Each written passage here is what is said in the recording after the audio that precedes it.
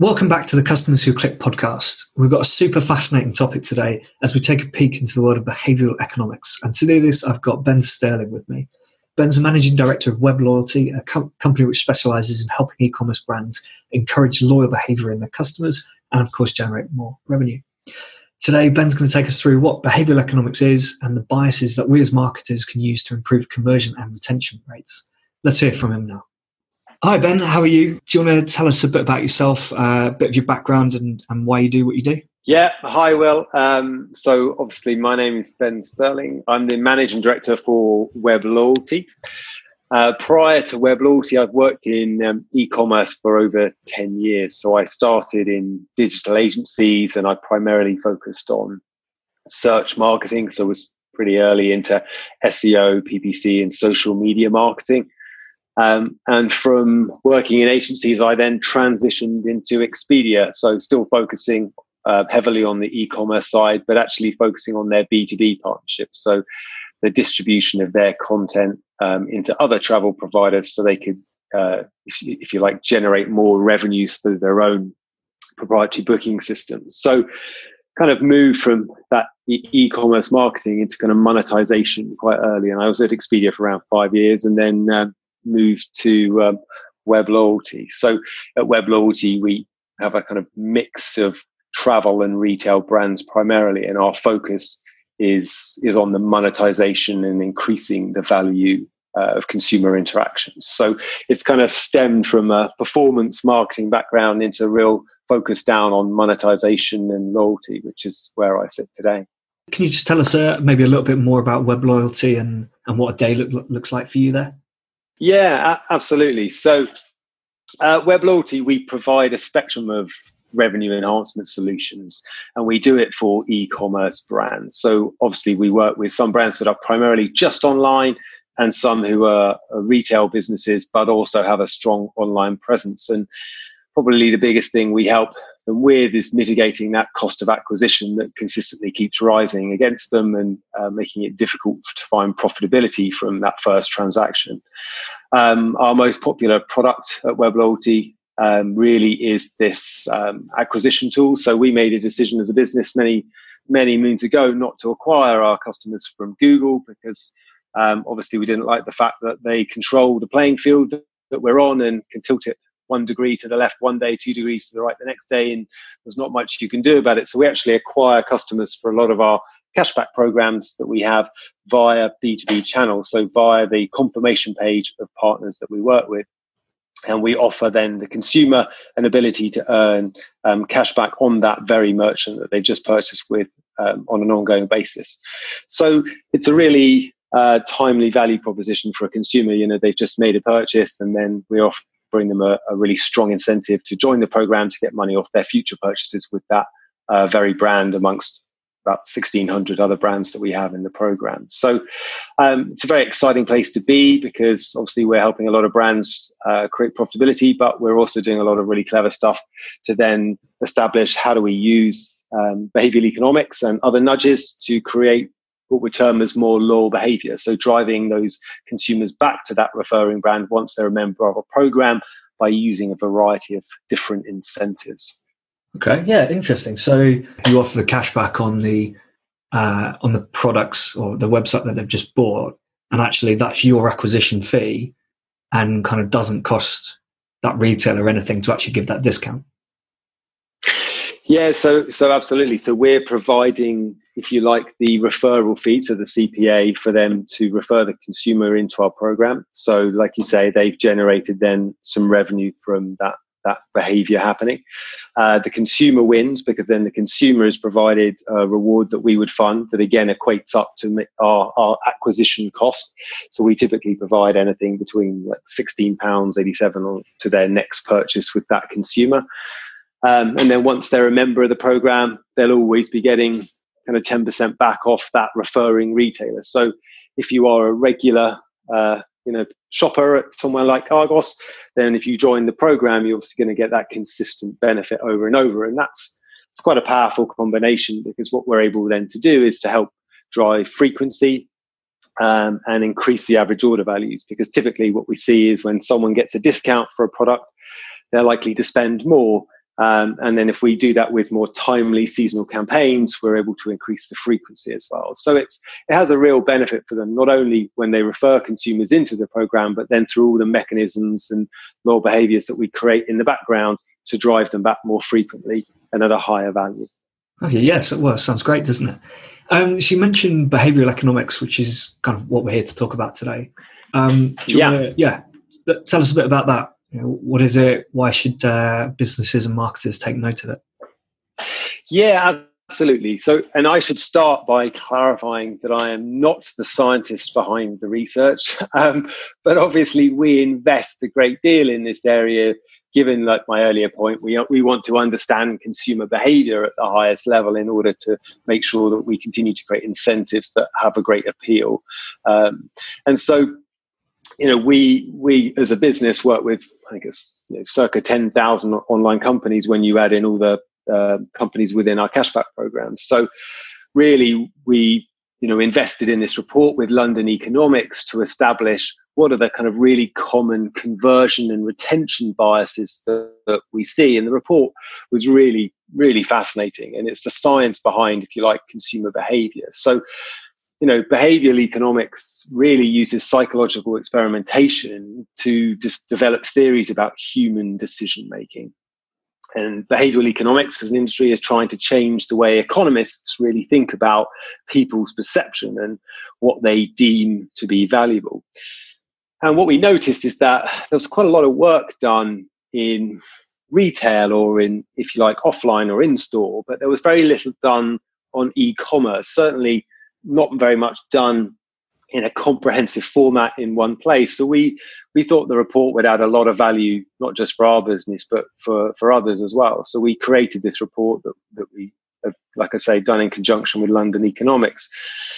And it really looks at the widely adopted traits within e-commerce. And we've got an example that we can go through of some of the, if you like, 6 most commonly used traits for conversion, and then the 6 most commonly used for retention. And I can give you a really quick example. Like, there's some fascinating studies that have done. There's over 200 biases if you actually Google them and look at Wikipedia. But one quick example would be what they term as 9 enders. So a lot of evidence shows that when a consumer is aged like 29, 39 or 49, that they tend to make more ambitious and extreme decisions, like running a marathon or maybe buying a Harley Davidson. And the reason why is because obviously these round numbers are more salient in society. So there's like an urge to achieve goals before they reach a certain milestone. So when you take that as an example, it's not difficult to see how this kind of behavior can immediately be applied to online and retail, and increasing the chance for you to convert new customers before they reach these certain milestones. So as you build a profile, and personalization is a very hot topic at the moment, and you can see when you understand behavioral economics why personalization can be so impactful, because then you start to apply these nudges and nuances, you can start to create really valuable behavior, not only for your business, but also then for the consumer themselves. Yeah, so I suppose it's a really good example, the 9 enders. I can't remember exactly what I did, but when I was 29, turning 30, there was probably a few things that I went, right, I've got to get this out of the way, got to get this done, getting old now, and it's only 30. But so I suppose that would be really, really good opportunity for, travel brands in particular to kind of push those longer trips and say, well, it's kind of almost like it's now or never. You're turning 30, getting, obviously you wouldn't use this in the messaging, but kind of pushing that, getting on a bit, why don't you do this 6-week trip? Take a break from work, go do this. Yeah, absolutely. I'll admit something that now seems embarrassing, but like you, when I hit a certain number, I bought a Mustang. Pretty cliche, but that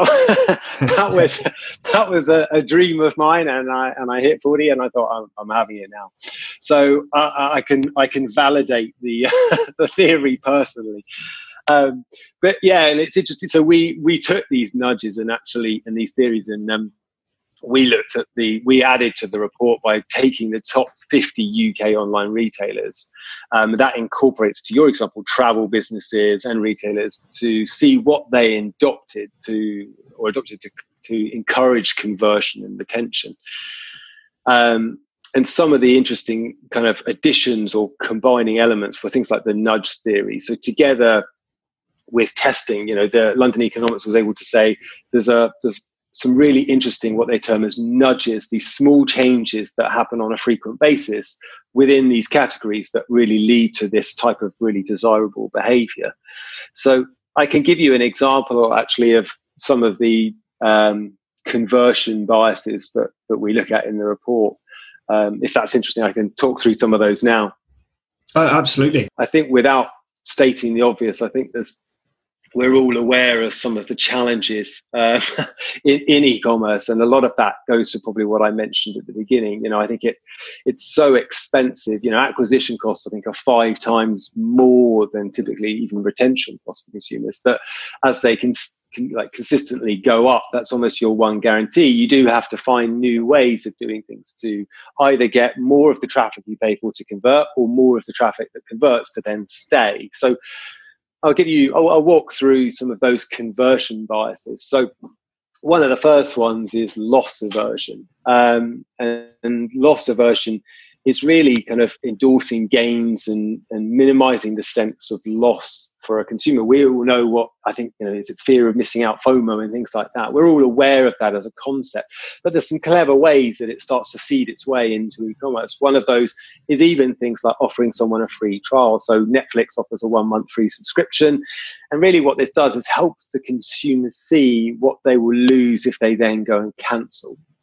Equally, you could use this the other way around and say, if you don't act now, then this deal won't be available to you in the future. So organizations can use like trials or promotions or messaging around how, if someone acts now, then they're going to be able to get this either this great offer, or they're going to be able to get this product and they're not going to miss out. So loss aversion is the first one.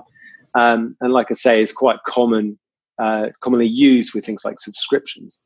Yeah, I've definitely seen that a lot. Although what gets a bit annoying is when you see it used when something is clearly not actually limited. It comes up a lot in information products. People will say this PDF available for a limited time only or something, and you're kind of like, you're just saying that to try and nudge me over the line, but really, there's absolutely no reason why that's limited. Yeah, and this is where you'll notice there's a real commonality between these biases are so interlinked. It's quite incredible. But when we get on to retention biases, retention, there's something called social proofing, which in its most obvious term is where consumers might use something like reviews or Trustpilot. Social media is the absolute epitome at the moment of social proofing. It's about buying a product that someone else has validated or worn, and therefore you want it. But Currys, for example, uses what you're describing. They use a multitude of things, like 8 of these sold, 628 watches available, 3 left, and 100% buyer satisfaction. So, these even conversion and retention biases start to blend together. But yeah, travel and Priceline, Booking.com, they love to use these kind of nudges that push you towards making a decision. They got into a bit of trouble recently, didn't they? They did. Not being entirely transparent with what they meant by, and the airlines use it as well, but things like only 1 seat available at this price. Yes. And well, actually, there might be another 50 seats available, but each one's priced an extra penny higher as you go. So they're kind of able to say 1 available at this price, but actually there's no real difference. And power of margin management. And the other, what's the other one? It's X number of 12 people are looking at this room as well. Yes. But it's actually, they could be looking at any date.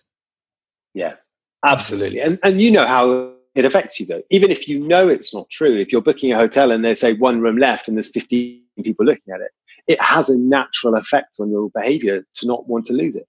Yeah. If this is the room I want, then I want it now.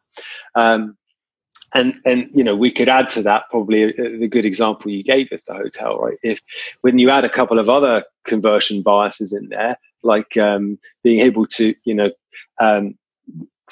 create a really simple conversion funnel, which is something that like the likes of Booking.com do very well, and make it very easier. They use what we term as present bias, which is present bias in conversion is providing immediate gains to satisfy customer needs. Klarna is exactly the epitome of this. Shop now, pay later. It's exactly the same model that Booking.com uses. It's like, we're gonna use loss aversion on you at the beginning of the funnel, and then as you get to the end, we're going to provide present bias, which is like act now, deal with it, pay later. And that's the same principle they have. So by applying multiple, biases in the conversion funnel, they're able to, what tends to happen, I find, is that they're so good at it, people book 3 hotels and then they cancel one closer to the day. Actually, I hadn't really thought of that, but you're right. It's buy this room now or book this room now, otherwise you're going to miss out. And then once you go to the next step, it's, but don't worry about paying it, free cancellation until the day. Yeah. And so that's just 2 of the, in the report, that's just 2 of those. That's loss aversion and present bias that they've just used incredibly effectively in their conversion funnel in order to make people make a decision. And to the point where they make it so easy, people tend to book 2 or 3 hotels. So, super powerful when you interthread these things together. And often they're all just a play on our natural human desires. And that's why they have such a powerful impact on us, because people are essentially just playing on what they know we're naturally drawn to do. Another one would be von Restorff effect. Super interesting. This is where you create memorable products by making them stand out for the rest. I think you probably experienced this. It's like if you sign for anything like a subscription, you tend to see this. So MailChimp offers different subscription products, but what they do is they highlight the best value option for you. So they call it the von Restorff effect. And I think he was a German psychologist, but it was basically saying when you highlight the best option for someone, they are more inclined to take your recommendation because it removes their indecision. So you've got, and what they do are clever things around pricing examples. So you might have those 3 options to you, the top option being highlighted, but you might have one at £30, one at 35, and then one at 39. So the increment between the other 2 is even at 5, but then the increment to the biggest best option is only 4. So that also then adds to the impression that the bigger offer is the better deal. So it really helps someone make a decision. Yes, a lot of newspapers use that, don't they? You can have the print, print subscription for £99 a year or whatever it is. The digital subscription for £99 a year, or you can have the digital and print for £129. So you immediately think, I'm going to get, you're kind of thinking I'm getting double the value, exactly. But for only a little bit of the cost. But it's not quite like that. But you are still getting flexibility, which helps, doesn't it? Some days, on the weekends, you might want the physical paper, and on the weekdays, you might want it on your iPad, and you read it on the way into work. Absolutely. And that goes back to probably our earlier point around the convenience. There's an associated gain in doing that. And if the incremental cost is relatively small in comparison, it's easy to outweigh that decision of taking the ultimate product that they really want you to have.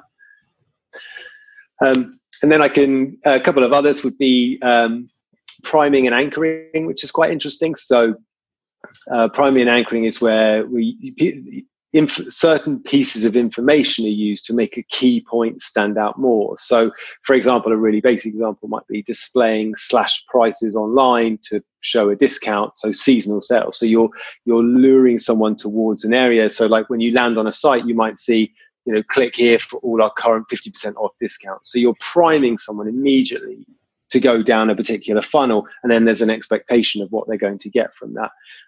It can actually have a negative effect as well, which is quite interesting. If you think about what coupon boxes do for your buying psychology, if you don't perhaps land on a site where they've primed you to go towards a kind of sale or slash price items, and you go and you purchase something, and then you get to the checkout, particularly if the cost increases, this actual behavior increases, which is you see the coupon box and then you go, oh, hold on a minute, I don't have a coupon. And then you abandon the cart to go and find one.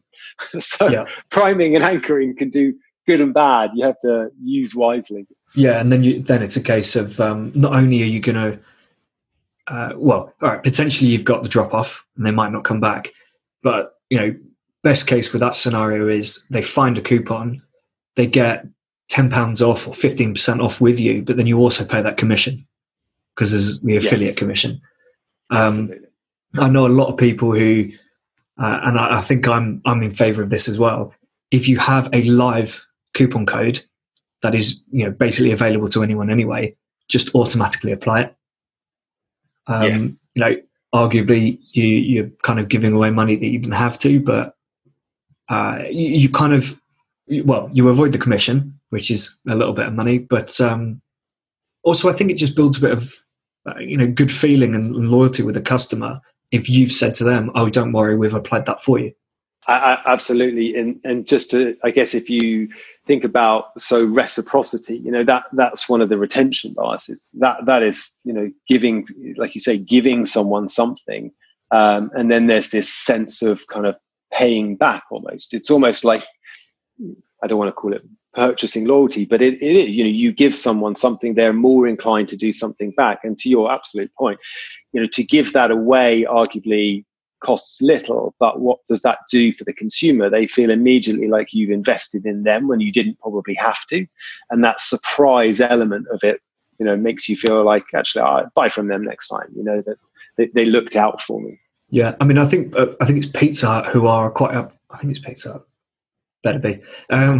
They're quite upfront with that. I think they have a function on their website where they're very clear that they will apply a deal if one is relevant to your basket.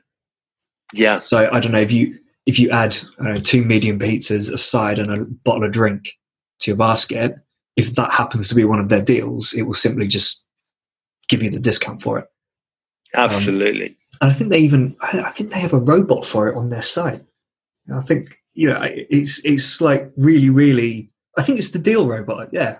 I haven't seen that. Yeah, I'm a Domino's fan. I know Domino's do something similar, where, like you said, they'll automatically. I don't know if they have I don't think they have the robot. That sounds very cool. But they just apply, like you said. They will say, if you've ordered 2 things that are applicable for a deal, I believe they will auto apply it. But I know, I'm so trained as a consumer to go straight for their deals anyway. I've never done it without. I think they are in a sector where discounts are almost expected.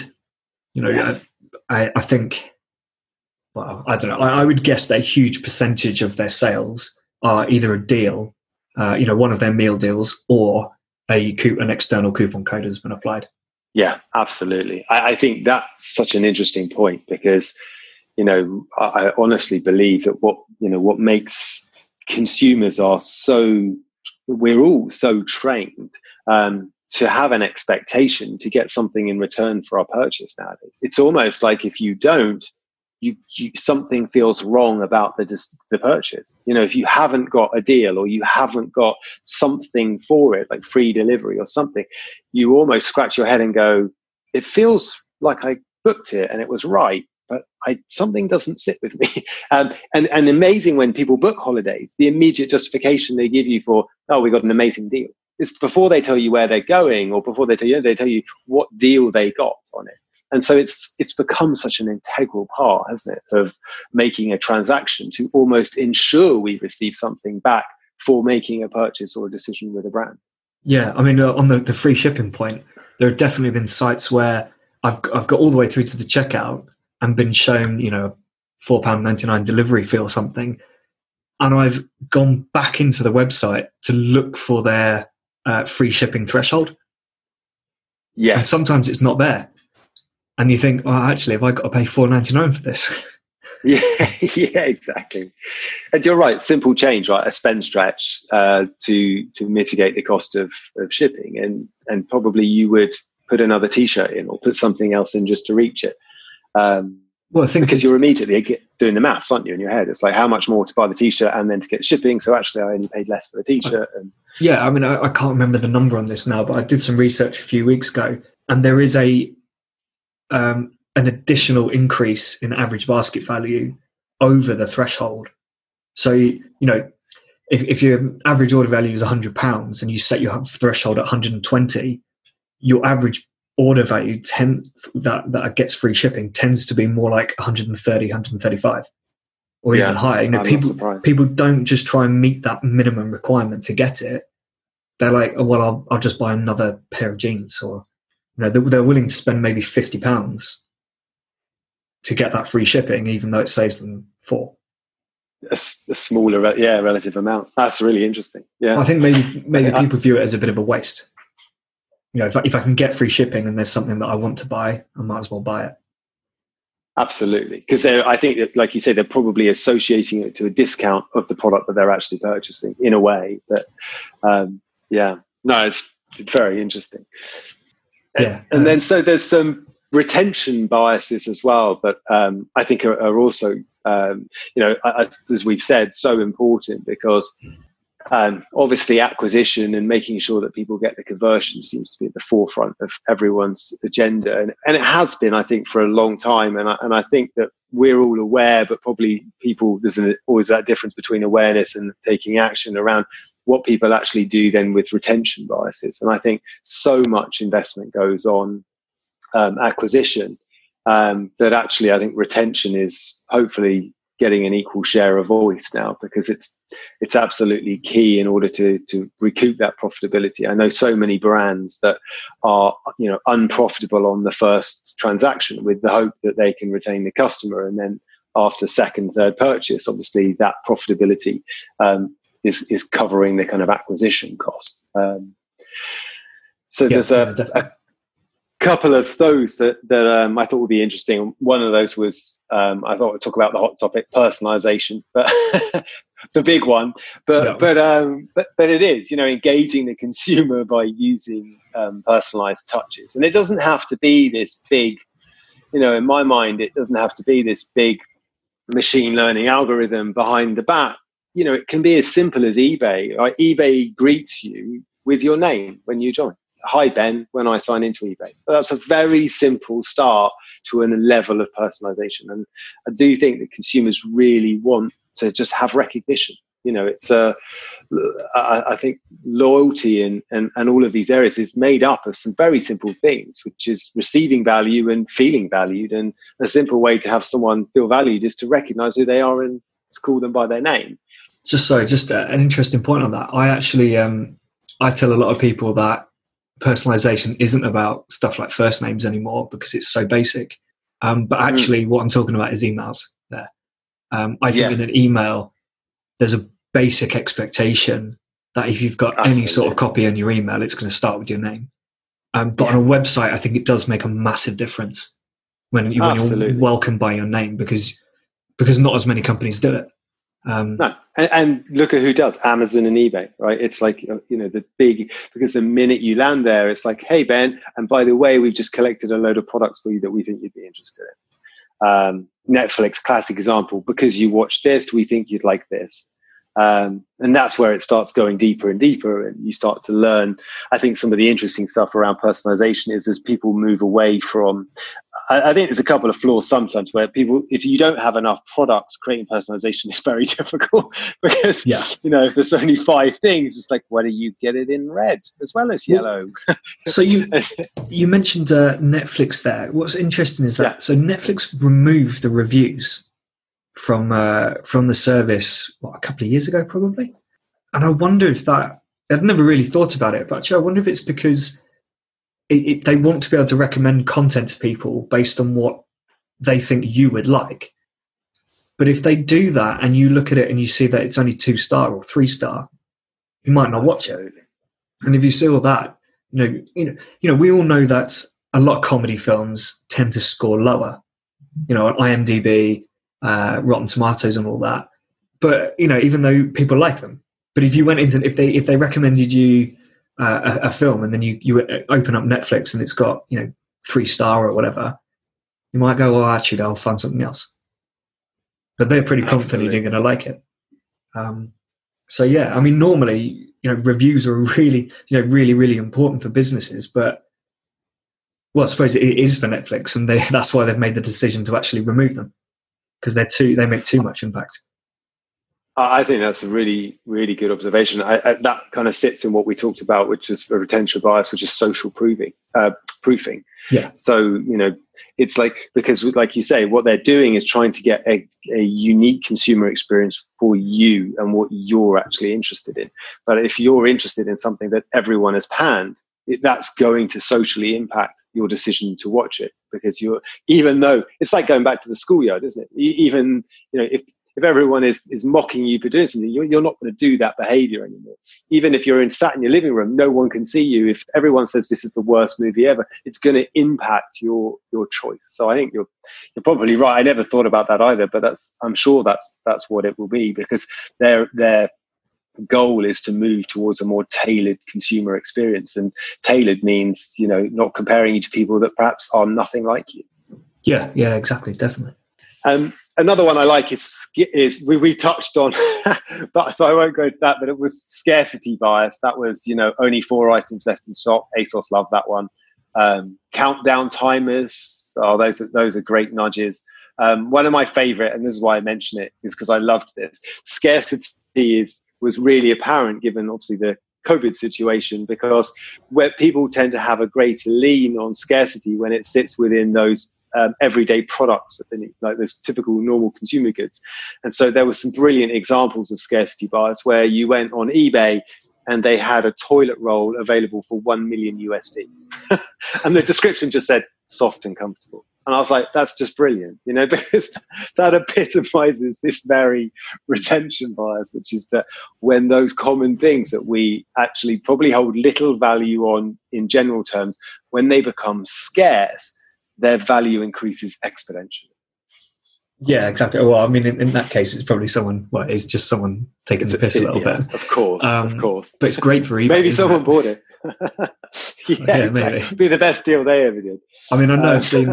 So we put our school up for sale once, and I think it got bids of like £50,000 or something before eBay took it down.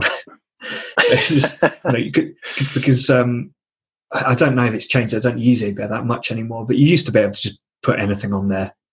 In fact, it was around the time when just ridiculous stuff was popping up. Pretty sure a country or two have popped up on there at some point. And I reckon eBay leave it there long enough for it to get some attention, and then take it down and say, yeah, it's not a genuine listing, so we can't have that. I'm afraid the UK is not for sale, even though that's a good price. Another one that I like as well, and I like. It's funny because you always remember the ones well that you are so easily influenced by. And I didn't realize this one until I thought of an app that I use a lot, which is I use when in town and when working, not at home. I use the Nez app, which is a fantastic app. Which I love because it just gives me all these offers and deals for local restaurants around where I work, right? So it has a everyday practical use to me, which has a value, but then they do gamification and rewards. And it's really great because, they are not giving me often an actual offer. So they're not giving me, you can earn up to getting like 5%, 10% or a deal off some food. But ultimately what they're leaning on is this kind of goal gradient effect is the term for the buyers. And it's bringing out a consumer's competitive streak to motivate them. So point systems do this a lot with like British Airways and things, but Nez uses it in a different way. They have a whole load of points that you earn. And each time you earn points for transacting at one of the local stores that they've got an offer running with, you move up to the next level. And the levels are just very like childish things like hot potatoes, sour lemon and all of this kind of stuff, lean bean and stuff. But in our office, it became a competition. And exactly that's what it was, a competition. People were more not comparing the discount or the offer they got. They were comparing the childish badge status that we each had on the app. So the power of kind of great, what they term as the goal gradient effect is I think often quite underestimated, and it is bringing out that consumer's competitive streak to reach a certain level. You'll know it if you travel a lot and you get people that consistently talk about what tier they're on and what the best tiers are and which airline gives them the best. It's all about that. It's a status thing. Yeah, definitely. So it's quite an interesting one. Yeah, everyone wants to be on that that one level up. Even if it's absolutely. just one. I mean, obviously people want to get to the top, but obviously you have to be one level up above whoever you're talking to, basically. Yeah, absolutely. And that's so true, because you can be really proud of the status you get to until you meet someone on the next status, and then immediately you change the conversation. It's like, I don't hear about their status anymore. It's all they talk about. Yeah, free upgrades? I don't care. Don't care. Didn't want them anyway. Yeah, exactly. Can't find now anyway. And then a couple of others that I think are interesting on retention. We talked about reciprocity. That was obviously in the earlier example. And then consistency bias is quite interesting. So this is consumers striving to make consistent behavior. So, there's almost like this whole individual study on how consumers strive to make future behavior match past behavior. We like to prove consistency in what we believe in what we stand for, and everything. And some brands leverage this in a certain way in order to build, like, if you like, a retention and an ongoing conversation with their consumers. So, brands should often should think about how they can incorporate, how do we, if we're creatures of habit and we strive to be consistent, what type of behaviors and nudges and beliefs can you add into your product or your communication to provide that consistency for them, so that they can feel like, it aligns with what they do, going to the gym every Friday or whatever that may be, that they hold to a high value. How do you align with that? And if you can align with that consistent behavior, you're going to have a loyal customer for life. Yeah. So actually, speaking of gyms, the one I used to go to at work, they would email me if I hadn't been in the gym for about even just 3-4 days. It wasn't too long, but they obviously know that I went quite frequently. So I don't know if it's literally just a case that they've set it to say email anyone who's not attended the gym for 4 days, or whether they base it off my frequency of attendance. They obviously know I'm not someone who's going to cancel because of that reminder. Not someone who goes, oh, actually, I never use the gym, I'm never in there, so I'm going to cancel it. It actually nudges me to go, oh yeah, I should probably book a class or something. Yeah, you reminded me I'm not doing my exercise. Yeah, absolutely.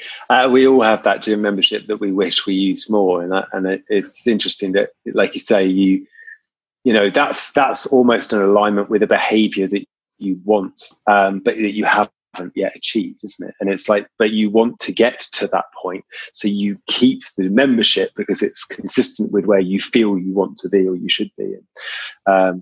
I cancelled mine as soon as we hit COVID. I knew that was, if I wasn't going before, I wasn't going to be going then.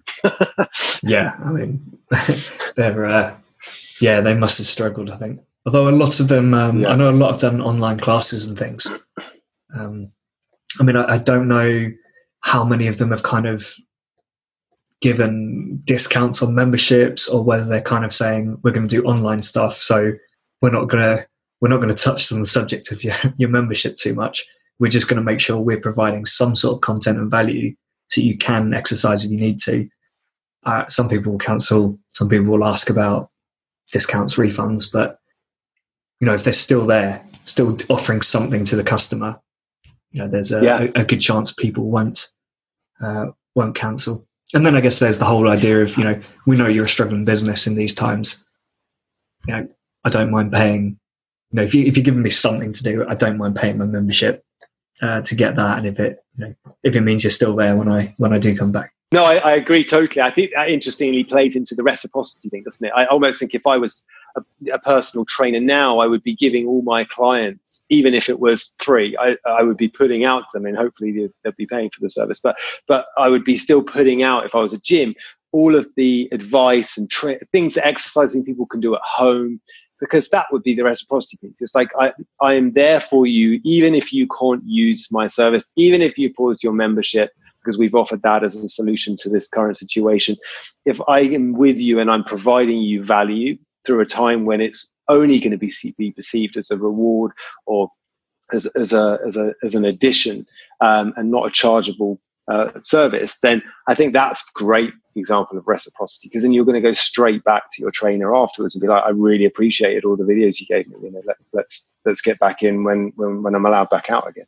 I think, you can really play on those types of retention biases just by, like you say, adding value first. Yeah, absolutely. Are there any other retention on the retention side?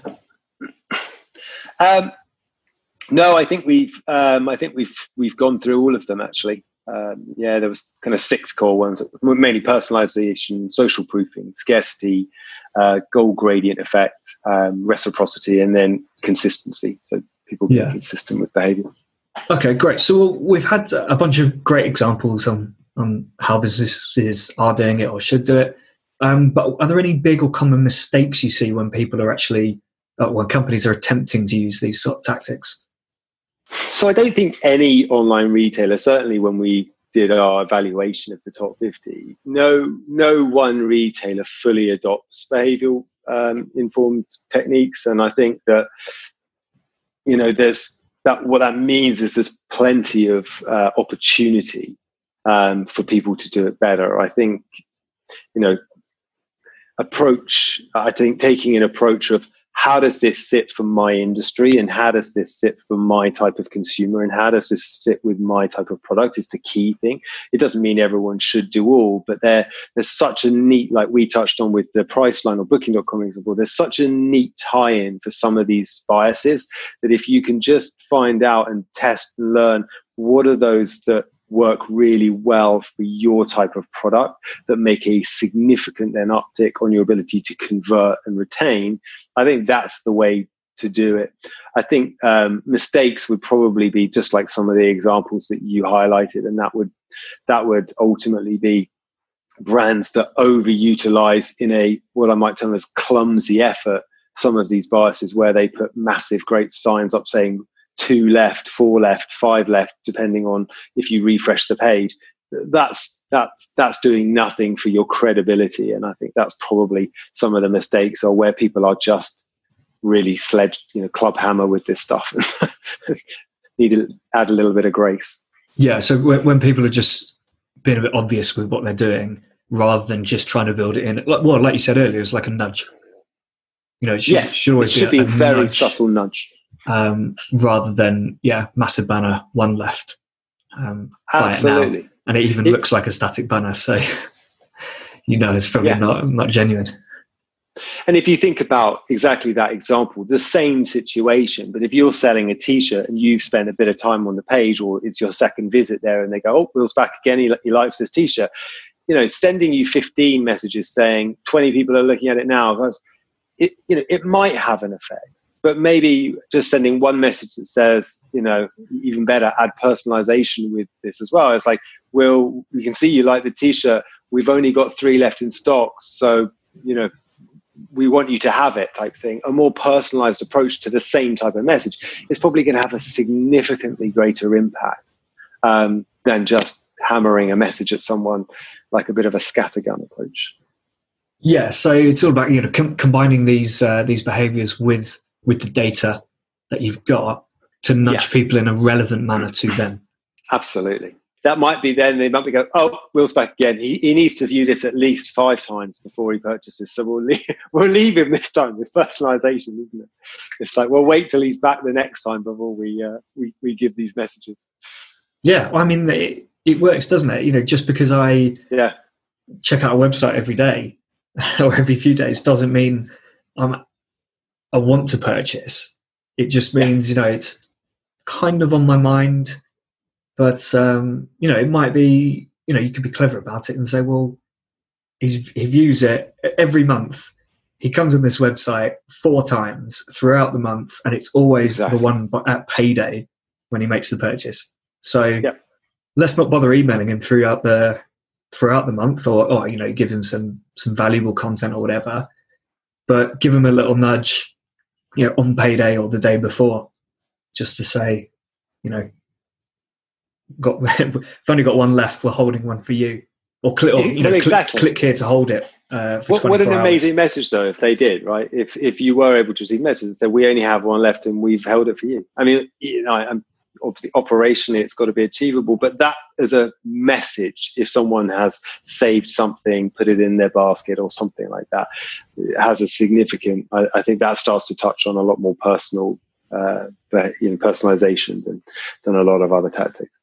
But we see six times someone needs to see the banner to at least have, the ability to click through. So what does that mean how does that change what you serve the first 6 times versus to what you serve on the 6th? It's like fairly straightforward, but actually you can subtly change then the behavior, because if, to your point, if it's coming to the end of the month and I want you to buy the t-shirt, then maybe when it gets, and you've only been 5 times, then maybe I do want to send you an email or a nudge to get you back on the site, just to reach that kind of 6th time to get you to do the conversion. So it all interlinks so tightly.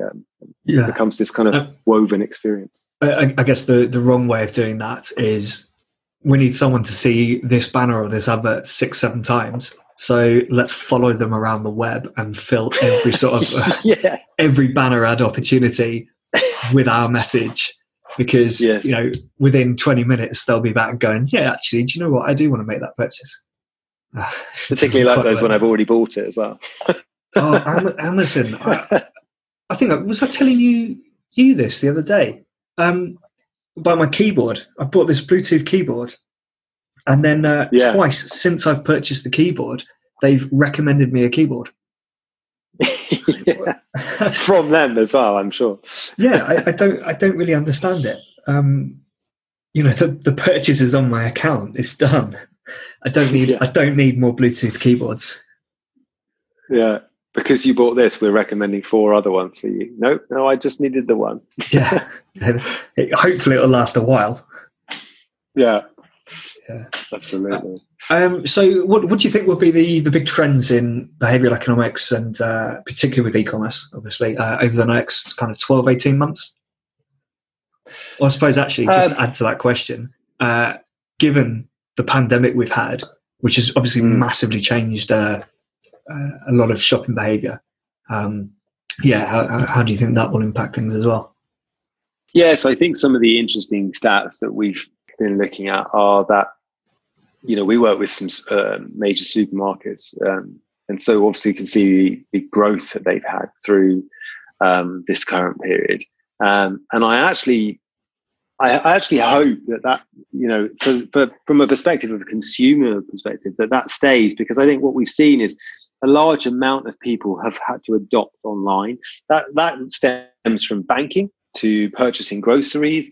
And I think that will have a knock-on effect. I think that those consumers then will now be more familiar and consistently purchase online. I think as humans, we are natural creatures of habit. And, I think the technology has been way further ahead than our actual physical adoption of it.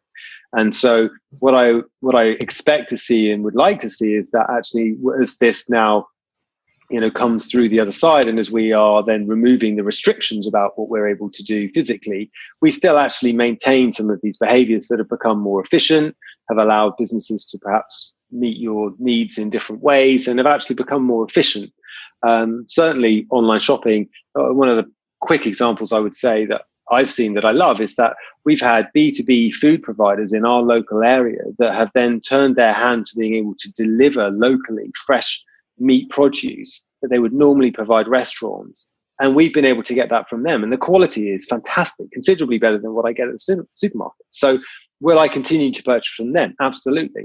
And so those behaviors, I think, I'd like to see more of, it's almost incorporating in that example, the return of the old high street, the butcher, the baker. I'd like to see more of those businesses that have been able to reach more consumers continue to do so. And there's a number of brands that do that local produce at scale. And I hope that they consistently will see that growth out the back as well. It'd be interesting on those, because obviously once things go back to normal and their B2B side opens up again, will they be able to cater for the B2C side? Absolutely. And hopefully they'll stick with it. And, some of them may view it as an opportunity to say, right, we'll focus on the B2B as our core, because they're, reliable bulk purchases. But anytime we've got, spare produce or whatever, let's promote it out to the B2C base and we'll get rid of it there. Yeah, absolutely. And I think, it's pretty, in today's world, it's pretty easy to expand your business and certainly digitize it. Take, for example, the delivery of this business. Well, you could immediately outsource that, right? If you've got a proximity to a city, even easier, right? You can just do a partnership with Deliveroo or with Just Eat or someone like that in order to then provide distribution, which is probably the thing that they don't have the resource for. So I think that those partnerships have been fantastic to see, and see more of those would enable these businesses to continue to do and reach the audience and serve the audience that they've already now found. But yeah, I think when we did our research, we certainly found that, like I say, the majority of the top 50 UKers just use a mix of different strategies, and I think small nudges. And I think testing more of those and seeing more of these natural human behaviours as part of the e-commerce channel is definitely going to be the big trend, and convenience is key. Like you only have to look at fintechs and offers. We do a lot with offers, and having offers easily accessible, card linking offers, so you can just go into stores.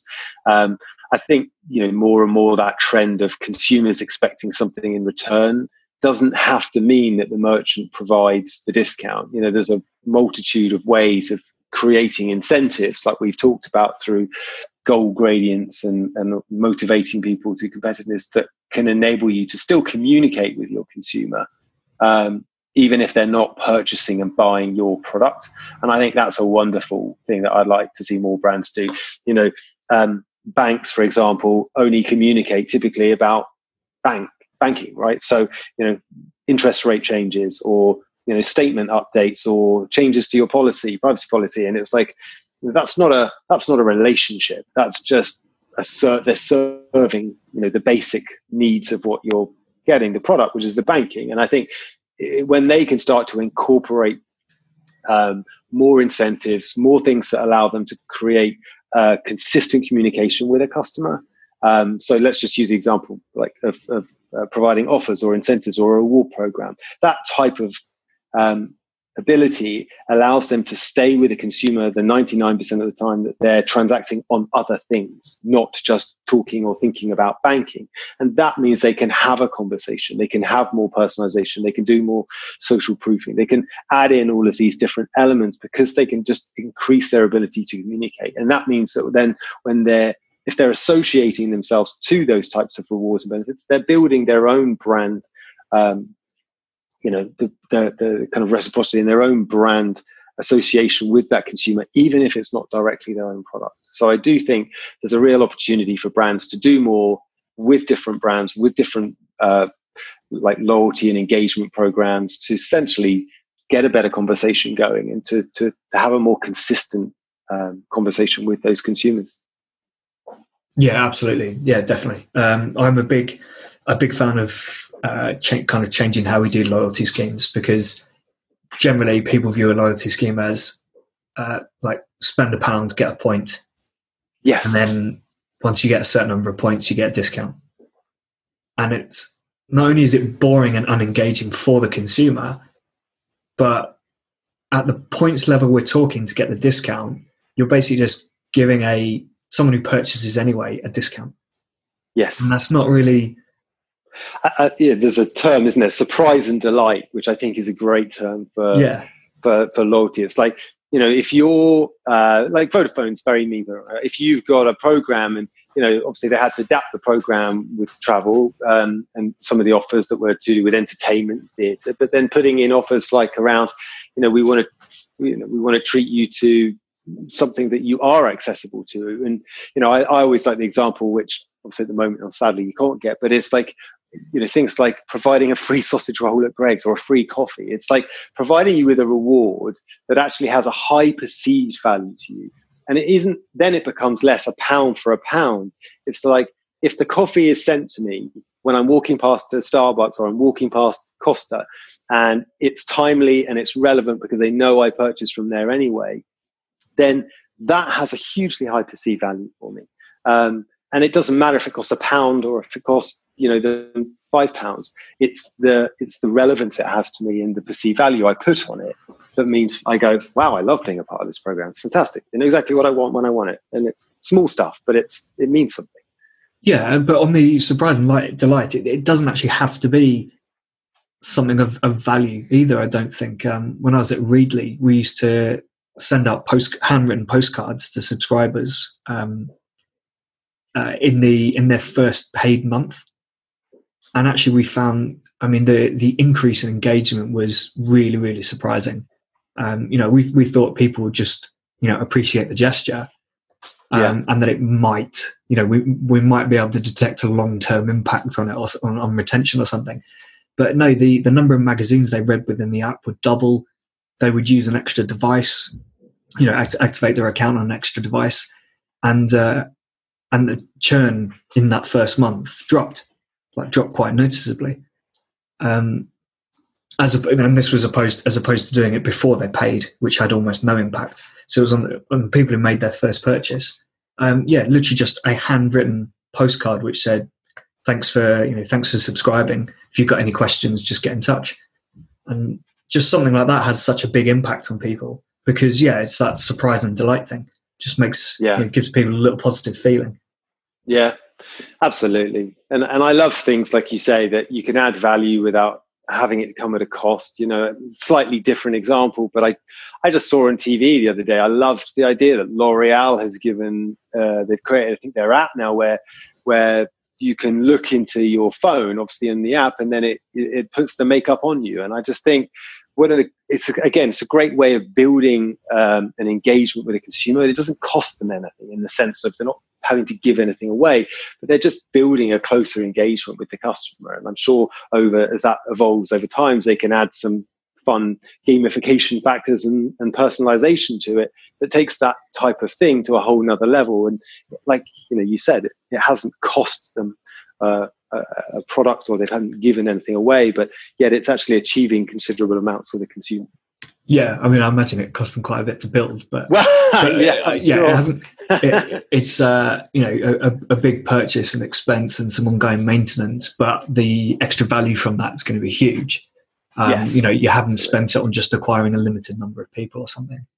Exactly. I actually came across a jewelry site a couple of weeks ago where I think it was just on the watch pages. They actually had an arm on the screen with the watch on it, and you could pick the skin tone. Oh, wow. Which I thought was really, really cool. So you could actually kind of get a rough idea of what this watch would look like on your arm. Yeah. Which I think is fantastic because, you might go, I really like watches that have a brown leather strap. And then you kind of look at the image of it and you go, actually, maybe the black leather one looks better. Yeah. And then, I don't know, maybe you go in store to actually try it on and stuff. But, it's that little bit of extra engagement, that little extra touch point I've never seen that before on a jewelry site anyway. Not that I visit many jewelry sites, but yeah. Anyway, you're right. Do you have any pet peeves when it comes to marketing, either as a marketer or consumer? Well, I spend a fair amount of time. I love being on LinkedIn. So I guess one of the things I see a lot of now, and you touched on it earlier, right, which is people just, without building any sense of value or building any form of relationship, just hit you straight out with big sales messages, and PDFs attached and this massive sales pitch within their first ever contact with you. You would never do that in like real life. It's in face-to-face communication. So I don't know, for me, it's like, why would you think that would work for you on email? Because if I don't know who you are, you've not added any previous conversation with me, we've not added any, you've not provided any value at this point.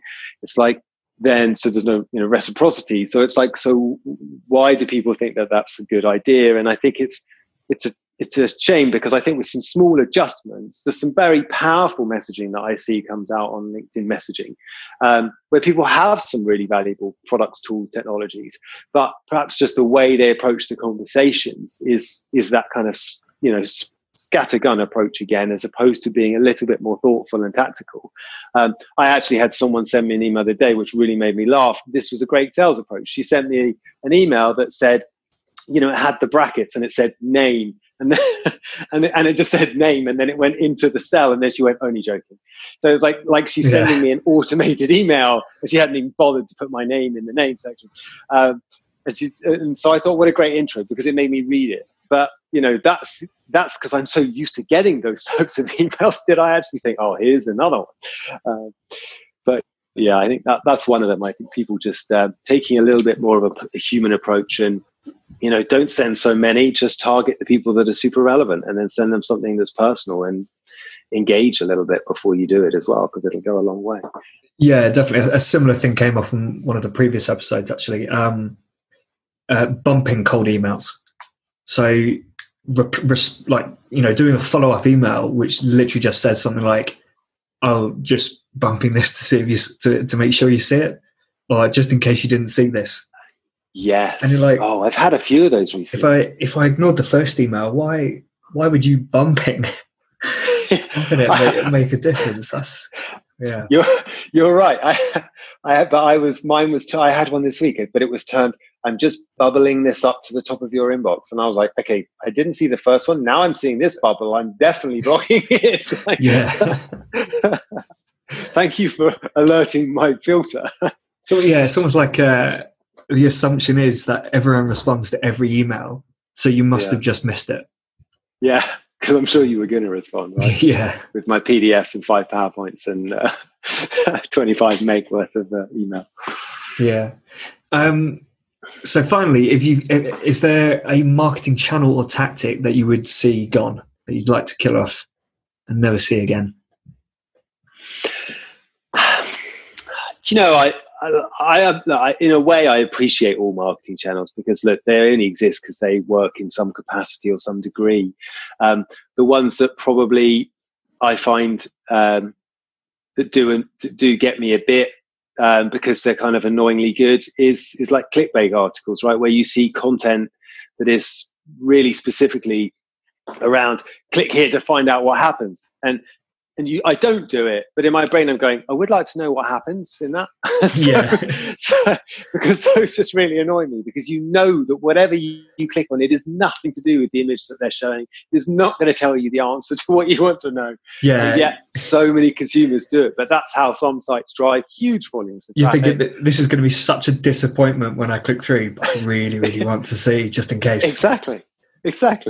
I think I haven't noticed it so much, as opposed to however many years ago when clickbait just exploded.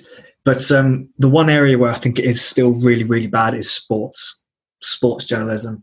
There's always, this team makes shock decision on this signing, and it's something ridiculous, like they've offered their own player a new contract.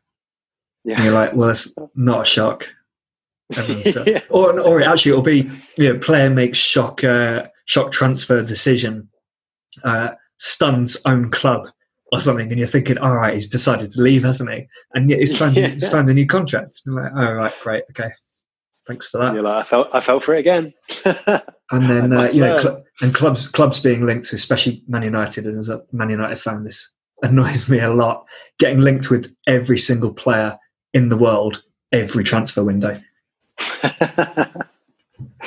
Yeah, absolutely. But you're right. It is, especially when it hits a topic of interest you have a high level of interest in. It's like the desire to click through just to be sure that you didn't. There you go. It is. Didn't miss out on anything. That fear of missing out back again. It's like that drives that behavior. And that's, again, that's what we talked about today with conversion and retention, isn't it? It's like when you link marketing behaviors to what humans' natural behaviors and those that have a strong pull, the results are very powerful. Yeah, definitely. Well, this has been fantastic stuff. Really, really interesting. And I'll make sure that I read the full report very soon, actually, probably over this weekend. How can people get in touch, find out more? Well, personally, I'm always available on LinkedIn. So LinkedIn.in/IN/SterlingBen. But we have the report available. So I don't know if you can put the link. So the report's available to everyone. We've got a link for that. It's called the Digital Choice Report. I think it's like webloyalty.co.uk/digital choice report. So that's available. And so, yeah, please download that. Check out London Economics; they're fantastic. So that's probably the best way. Yeah, cool. Yeah, I'll make sure there's a link on the Customers Who Click website. Fantastic. Cool. All right. Well, cheers, Ben. Thank you so much for having me. Really amazing stuff there. It's incredible how little nudges and the correct usage or even non-usage of various techniques can not only help improve conversion and retention, but also builds customer engagement and loyalty for a brand. On the conversion side, you've got biases such as loss aversion, priming and anchoring, and the von Restorff effect, which you'll all know most commonly from subscription price plans. While key biases for retention include social proof, consistency, and personalization. If you want to learn more, feel free to reach out to Ben on LinkedIn, and you'll find a link to their report on this episode's page on customerswhoclick.com. Please, if you've enjoyed this as much as I have, do rate the podcast and subscribe on the website. And as usual, if you've got any questions, send them over to will@customerswhoclick.com. I do respond to everyone as quickly as I can. I know I said this last time, but in the next episode of Customers Who Click, I'll be speaking with Pete Dunn of Mad Gorilla Media about sales and copywriting. But until then, keep those customers clicking.